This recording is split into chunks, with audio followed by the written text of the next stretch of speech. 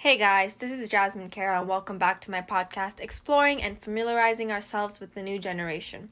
I know I usually talk about unusual or lighthearted topics, ones that don't make your blood boil, but today I'll be diving into a more serious topic. Recently, I had my mind running on the transgender community and their access to healthcare. It just popped up into my head randomly and I realized I don't know much about the topic. So I decided to do some research and wow.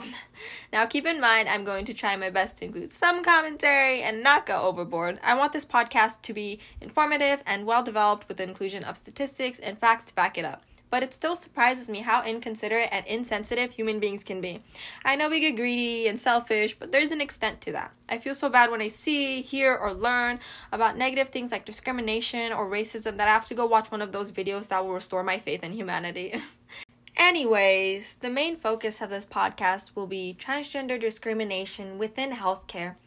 It's extremely important to be well educated on occurring events within our society, even if it does not directly affect us. So if you don't know already, here's a little bit of background about the transgender community. Someone who identifies themselves as transgender is an individual who has a different gender identity than the one assigned at birth.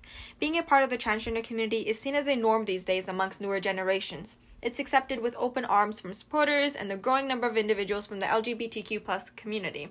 However, not everyone has completely accepted the group with open arms. Growing accounts of discrimination directed towards the transgender community have made it either difficult or impossible for the group to access the same opportunities as others. We progress so much in terms of equal rights, but that does not mean all is well. We still have a lot more to accomplish in terms of equality. The growth of discrimination within healthcare hinders the progression of knowledge on transgender healthcare and creates unsafe circumstances for transgender individuals to seek or receive treatment. To treat and aid others in the field of medicine, an individual must go through years of schooling to earn a license to practice because it is indispensable to ensure that the patient is dealt with the utmost care and treatment. However, we barely have any detailed data on transgender healthcare. It is either opaque or non-existent in most cases. This is mainly due to transphobia. Transphobia acts as a major obstacle for the transgender community. Transphobic workers refrain from helping an individual from the transgender community, and as stated in the article, transphobia rather than education predicts prior knowledge of transgender healthcare. Refusal to do so, quote, contributed to significantly increased rates of morbidity and mortality, end quote. As a result of the adversities encountered by transgender individuals, the article also states, quote, serious psychological distress, end quote, is prevalent amongst the group. Transgender individuals are more likely to commit suicide than the general population. Additionally, the article included that, quote, transgender people have a 40% lifetime suicide rate, end quote. The increasing prevalence of transphobia is causing serious complications for those who identify as transgender. Honestly, refusal to treat or aid an individual seems to be an immoral act. The refusal of care from licensed healthcare workers strips an individual from their rights. There is a great deal of data lacking on the topic of transgender healthcare. Few measures and promotions are set in place. Transgender healthcare is not a common subject discussed within the field of medicine. Most graduate schools fail to educate their medical students on the topic. Transgender healthcare is not an encouraged topic by schools to help motivate their students to grasp an understanding.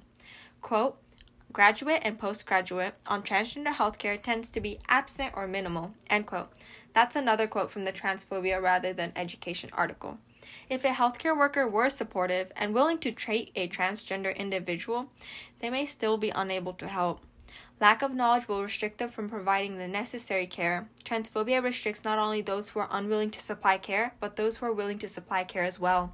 Lack of knowledge creates a dangerous circumstance as well. For example, an individual would not want treatment from an unknowledgeable, untrained neurosurgeon.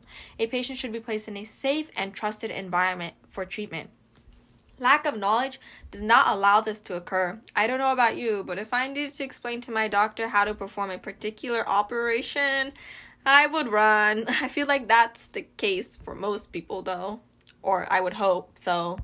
Through all of this, individuals from the transgender community tend to either delay or avoid healthcare services overall because of discouragement or fear of mistreatment. For example, in the Deep South, HIV data on the transgender community is either insufficient or non-existent. That's scary. Access to HIV treatment is either denied or restricted to those who identify as transgender.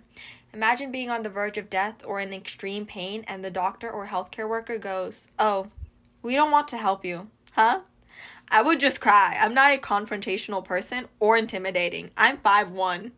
Anyways, in an interview conducted at a LGBT healthcare location found in Mississippi, quote, 21% self-reported living with HIV, end quote, and HIV amongst, quote, transgender women in the U.S. is 21.7%, end quote. The burden of having to live with HIV or AIDS without treatment should not be an issue, but the unwillingness of those to treat a patient based on their sexual orientation prohibits them from receiving help. It is wrongful to deny an individual from treatment when they are suffering. Fear fuels individuals of the transgender community to not seek health care. In most cases, Radix explains how transgender individuals, quote, who face discrimination in health settings and who have to teach their caregivers about transgender health issues are more likely to avoid or delay needed medical care, end quote. Fear drives their inability to ask for help. If an individual had to educate their surgeon on how to remove a brain tumor, they would be discouraged to go through with the procedure. For most individuals, it is unimaginable to have to explain to your doctor who has gone through years of schooling on how to treat you. It is a scary circumstance the transgender community may have to encounter.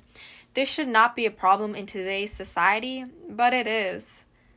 No matter how much I research about this topic, I can never feel the pain firsthand. When researching a minority group, an individual is able to gain a better understanding of the adversities faced by the particular group. However, it is not easy to place yourself in their situation and experience firsthand what they may have to go through on a daily basis. The most we can do is support and find ways to improve their access to the same rights and opportunities others may have.